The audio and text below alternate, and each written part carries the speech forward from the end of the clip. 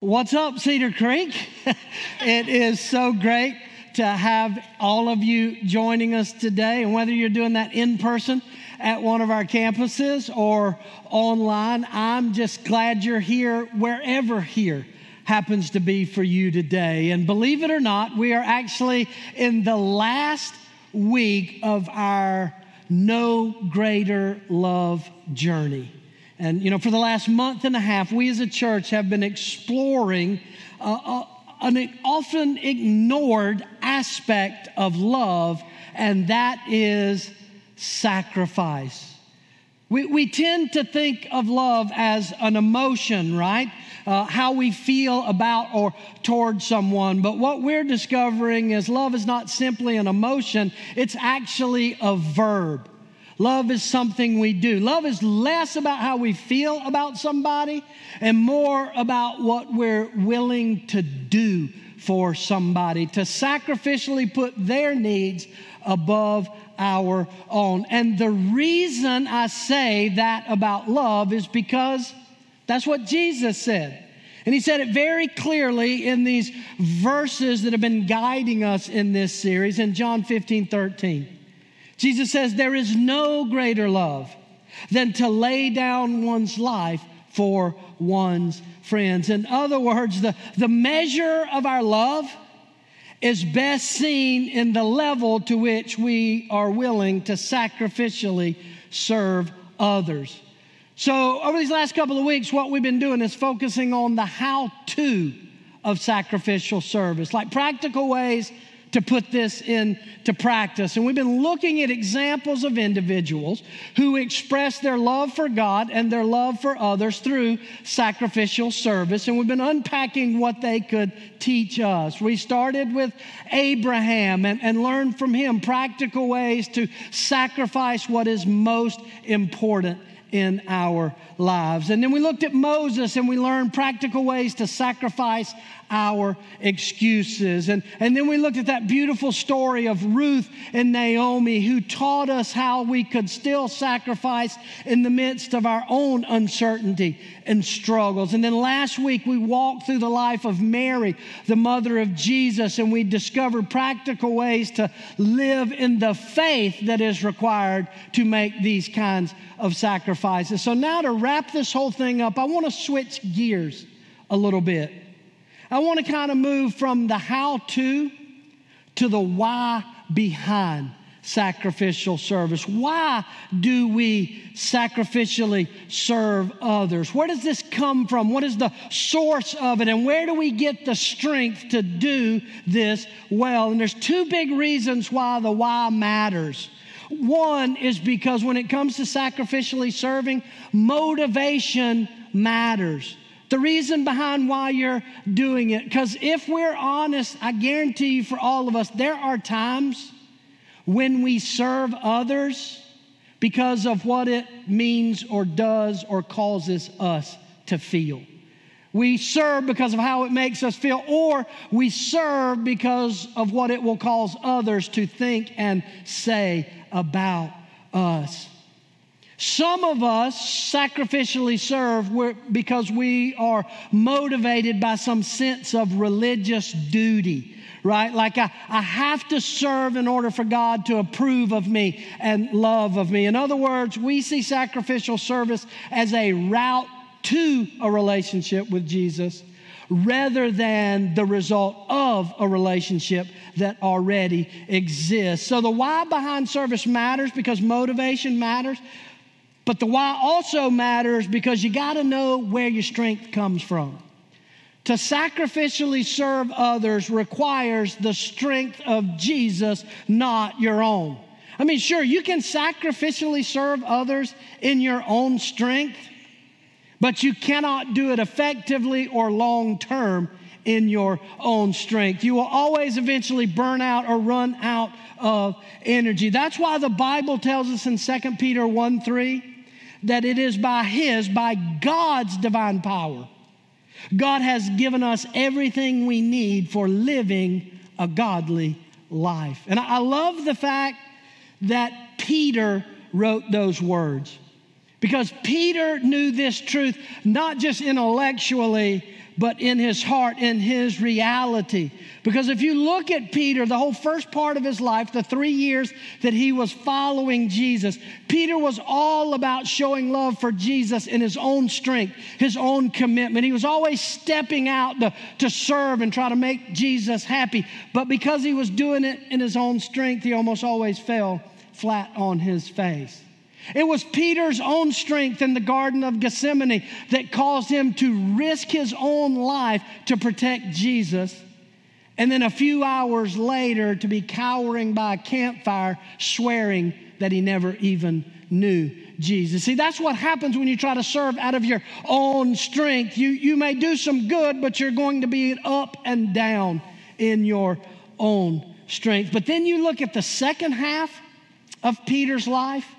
After the resurrection, after the Holy Spirit, the power of God comes into his life, you see a man depending on that power and sacrificially serving all the way to literally giving his own life for Jesus. That's why it matters where the source comes from. See, my point is, it is only because of Jesus' ultimate sacrifice on our behalf that we are actually able to sacrificially serve God by serving others. And so I believe the more you know and the more you really understand Jesus' sacrifice for you and the humility that was required for Jesus to do what he did on the cross, the more you tap into that, the more you're going to be able to tap into God's power to live a life of sacrificial service. And so what I want to do today is look at a really great picture of the humility of Jesus. And this is found in the New Testament book of Philippians. So if you have a Bible or a Bible app, we're in Philippians chapter 2. That's where we're going to be today. And if you don't know much about the Bible, the New Testament book of Philippians is actually a letter. It's a personal letter written by a guy named Paul that we refer to as the Apostle Paul. And it's written to a small group of Christians living in the Greek city of Philippi. And this letter was written about 60 years after Jesus' life, death, resurrection, and return to heaven. And the reason it's important for you to know that is to understand that these Philippian Christians, just like us, never actually saw Jesus in the flesh. Right? They didn't get to see him walking around Jerusalem. They didn't get to see the incredible power and at the same time the incredible humility with which he wielded that power. All they knew, they had just heard stories and testimonies from others. They had not seen it in person. And so it affected how they live with one another. Because in their world, humility was not a virtue. It was a slippery slope to disaster in your life. To live humbly, to put yourself under with the needs of others could lead you into what they would consider was not a good life. Look, the Philippians were very familiar with serving. They were surrounded by people who served every day, every waking moment of their life.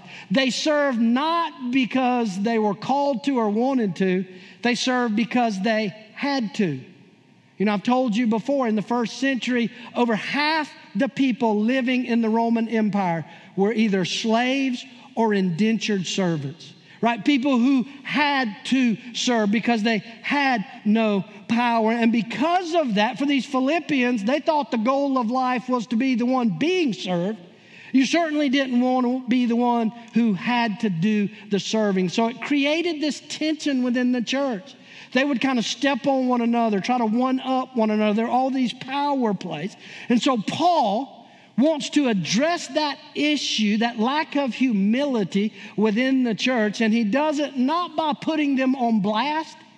He does it by painting for them a picture of the humility of Jesus and the incredible power that humility brings. And so as we unpack this picture that Paul paints of Jesus' humility, it gives us 4 steps on the path of developing humility in our lives. 4 things we need to learn about humility. One is the first step on the path to true humility is you got to start with your thoughts.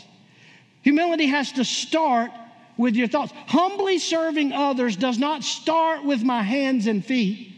It starts with the way I think about myself and the way I think about others. You've heard that old adage, right? Sow a thought, reap a deed. Sow a deed, reap a habit.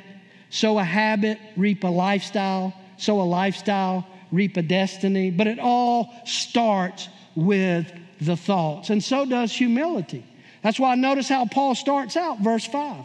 Paul says, in your relationships with each other, have the same what? What's that word? I'm sorry, I didn't hear you. What is that word? The same mindset as Christ Jesus. I looked up that word mindset, and according to the Google, the word mindset means an established pattern of thoughts or beliefs that dictate behavior. An established pattern of thinking, not single random thoughts that come every now and then, but the core thoughts of your mind. That's what your mindset is. What is your mindset? What are those established patterns of thoughts that you have about yourself? How do you think about you? I think for some of us, if we were honest, we don't think very good thoughts about ourselves.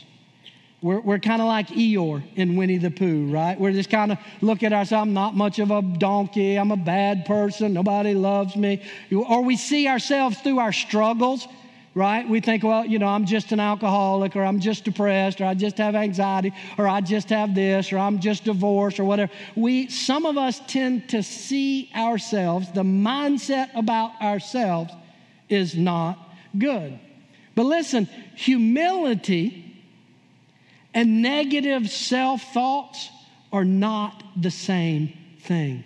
I love what Pastor Rick Warren says. Humility is not thinking less of yourself. Humility is just thinking of yourself less, right? Now, some of you are maybe on closer to the other end of the spectrum. Your mindset, your pattern of thoughts about yourself is usually, I'm right, everybody else is wrong. People need to figure out, if everybody just thought like me, the world would be a better place. I got it going on. We're all somewhere in that mindset of ourselves. What's yours? What's your mindset when it comes to other people? How do you most often think about other people around you? Do you see them as a barrier, an inconvenience? They're getting in the way of you getting what you want. Some of you see the other people in your life as the scorecard of your life. You look at other people and compare yourself, better or worse, successful or not successful. We use the people around us, our mindset, as we see them as the scorecard of how we are doing. I don't know how you see yourself or how you see others. I just know that how you see yourself and how you see others will ultimately determine the level of your sacrificial service. It starts with your thoughts. Does the name Mike Singletary ring a bell with anybody? Mike Singletary? Yeah, I noticed the men, right? Mike Singletary was an all-pro Hall of Fame linebacker for the Chicago Bears when the Chicago Bears were a really good football, the true terrors of the Midway. What you may not know is that while Mike Singletary was with the Chicago Bears, he and his wife and his family were members of a church outside of Chicago, a church called Willow Creek. And in the off season, Mike served at his campus on his church on Sunday mornings. Do you want to know what his service was at his campus on Sunday mornings? How he served? He cleaned the toilets between services. That was his job, to go to the bathrooms between the services, to straighten up, clean up, make sure they were good for the next group of people coming in. Why in the world would a wealthy, influential, would somebody who has everything in this life, why would he serve by cleaning toilets? He was asked that question, and his answer is fascinating. He said, when I look at the cross and the humility of Jesus and the sacrifice he made on my behalf, how could I ever think I'm too good to stoop to cleaning toilets? See, your mindset, how you see yourself, how you see Jesus and what he's done for you. This week I was reminded of a hymn I used to hear when I was a kid growing up in church. I don't know the name of it. I don't know all the verses of it, but I know the very first verse. It said, when I survey the wondrous cross on which the Prince of Glory died, my richest gain I count but loss, and pour contempt on all my pride. Humility starts with our thoughts, our mindset, but it doesn't stop there. There's a second step on the path to true humility, and that's I got to let go of self.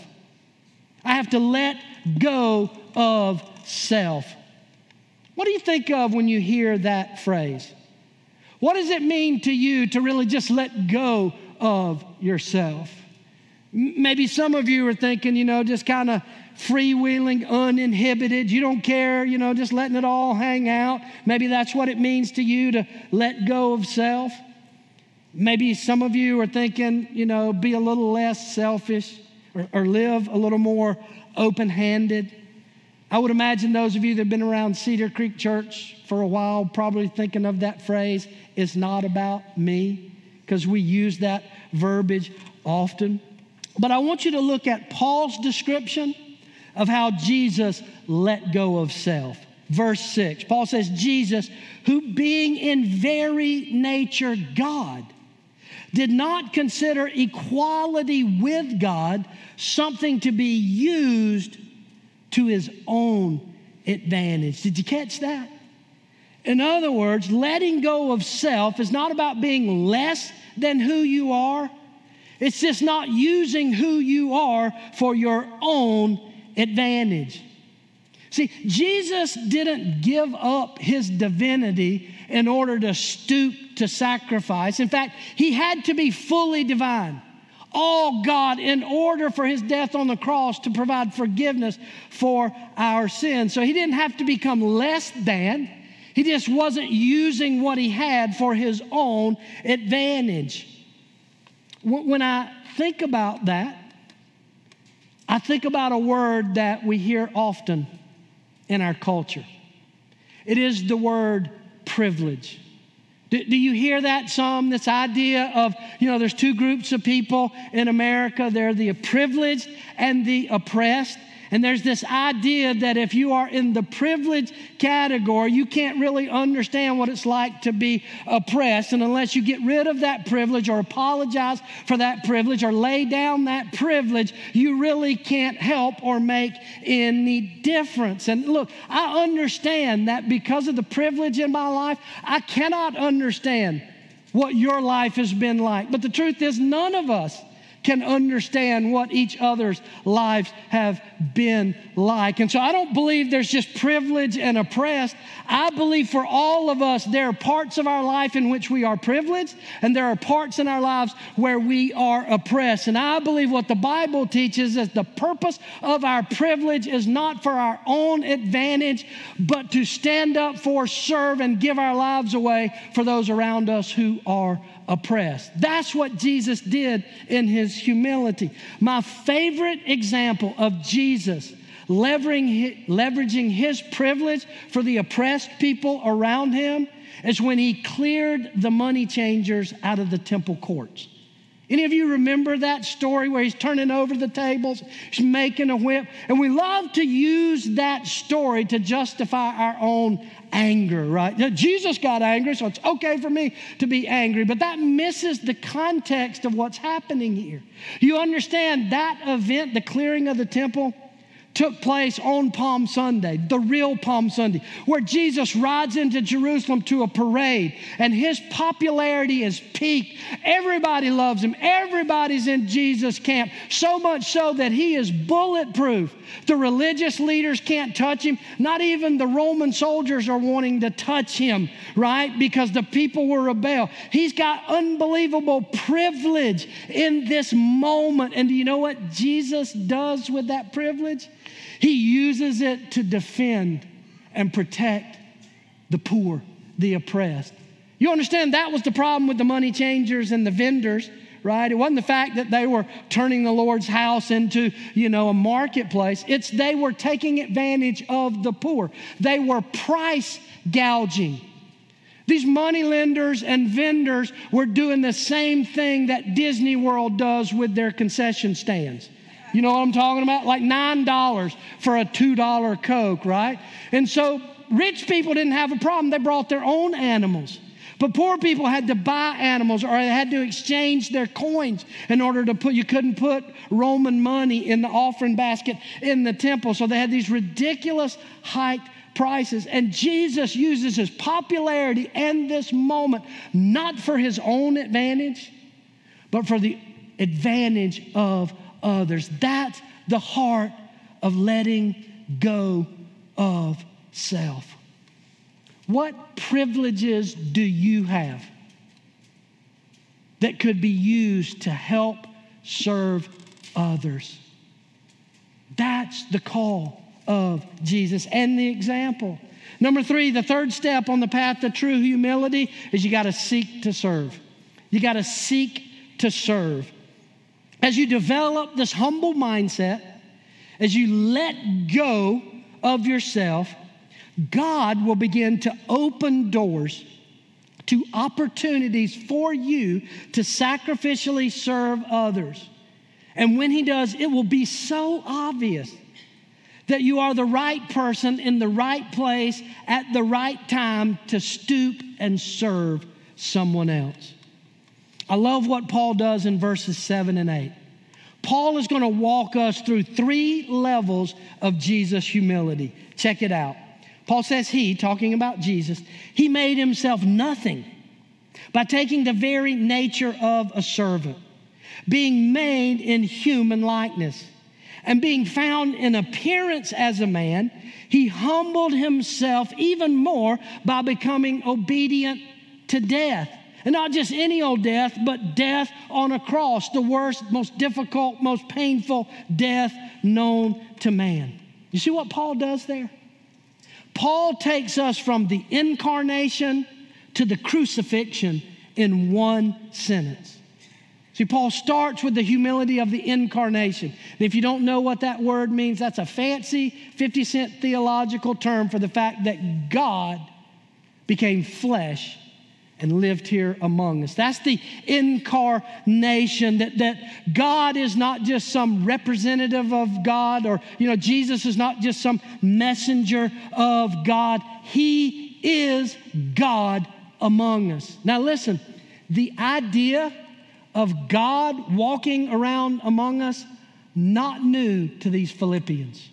Right? You know the Greek mythology. Their religion was that gods were on the earth all the time. There are all kinds of these gods walking around on the earth. And so for Paul to say just God came to earth and walked around, they'd be like, yeah, just like all the other gods. But Paul says, look, but the God, unlike your little g gods, didn't just humble himself and become flesh, but he came to be a servant. He didn't come like your gods to be served. He came to serve. He took on the very nature of a servant. And as if that is not enough, all the way Jesus went to the ultimate sacrifice of his life on our behalf. Now, people, that is a whole nother level of humility and sacrificial service. Now, look, obviously, you're not the Messiah. You are not called to die for the sins of others. Although some of us have a little bit of a Messiah complex when it comes to serving. Not that you think you're God, But sometimes you think anytime there is a need that you're the only one who can meet that need. Like everything you see, I got to serve here, I got to serve there. This person has a need, right? And you're running around burning yourself out. You're like Vanilla Ice. If there's a need, I'll serve it, right? But isn't that really just a veiled form of pride and self-centeredness? Like you're the only one knows how to do this. You're the only one God can use. You're the only faithful servant God has. No, right? You're called as a Christ follower to serve. But you need to seek the when, the where, the how to serve. I can't do that for you. I can't give you some secret formula or some test to take. You got to wrestle that puppy to the ground in your relationship with Jesus daily, every time you see a need, every time there's an opportunity. You got to seek to serve. And then finally, number 4, and this is so important. The 4th step on the path to true humility is you got to let God lift you up. You've got to let God lift you up. Paul closes this picture of Jesus' humility with a reminder that it is God who lifts us up, and it is God who gets the glory when we serve. Notice verses 9 through 11. Paul says this about Jesus. Therefore, God exalted him, lifted him up to the highest place, and gave him the name that is above every name, that at the name of Jesus every knee should bow in heaven and on earth and even under the earth, and every tongue acknowledge that Jesus Christ is Lord. And then check this out, to the glory of God the Father. 2 takeaways from that passage. Please don't miss this, because this is so important in your journey of sacrificial serving. 1, never forget that the benefits and the blessing of serving others come from God, not from those that you serve. And the reason you got to recognize this is because that if you are serving people because they'll be grateful, because they'll affirm you, because, they'll always be glad you did it, you're going to be disappointed. If you're serving for the affirmation of others, there'll never be enough affirmation. There will be people you serve who will not even recognize that you sacrificed to serve them. They will rarely be thankful or grateful. Don't look for the benefits and the blessing in serving from those you serve. Look to it from the one who sees every deed done in secret, who knows our hearts. The second thing, and this is huge, sacrificially serving others is about giving glory to God. Not ourselves, not ourselves. We don't sacrificially serve to make much of us. We don't sacrificially serve to make much of the name of Cedar Creek Church. We serve to point people to the name who is above every name, because he can meet every need they have, not you. That's why Jesus said, let your light shine among men, so that they might see your good deeds and glorify your Father in heaven. Whose glory are you serving for? Whose affirmation are you seeking when you serve? Whose gratitude are you hoping to get when you serve? Because being humble like Jesus means you got to let God lift you up, and you got to always give him the glory. But church, let me tell you this. When we live and serve like that, there is truly no greater love. Would you pray with me? Jesus, I thank you for this incredible picture of the humility and the sacrifice you have made on our behalf. And I thank you, God, that you inspired Paul to write these words, not only to be read by this Philippian church, but to be read by us, so that we can find that truth and anchor our mindset to you to see the way you see,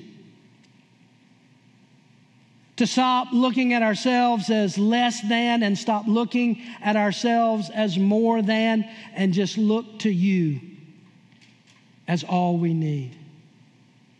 And I thank you, Father, of this reminder that we got to let go of self. We got to stop looking at the blessings and privileges that we have in life as for our benefit and recognize them that you've called us to use them for the advantage of others. And I thank you, Jesus, for this reminder that it's all about you. It's all about you. Because it's only in pointing people to you that the deepest need they have can ever be met. And that's for a transformed, born again, brought back to life, resurrected heart, which is what you've created each of us for. So Jesus, help us live this stuff out by the power of your Spirit. In your name we pray. Amen.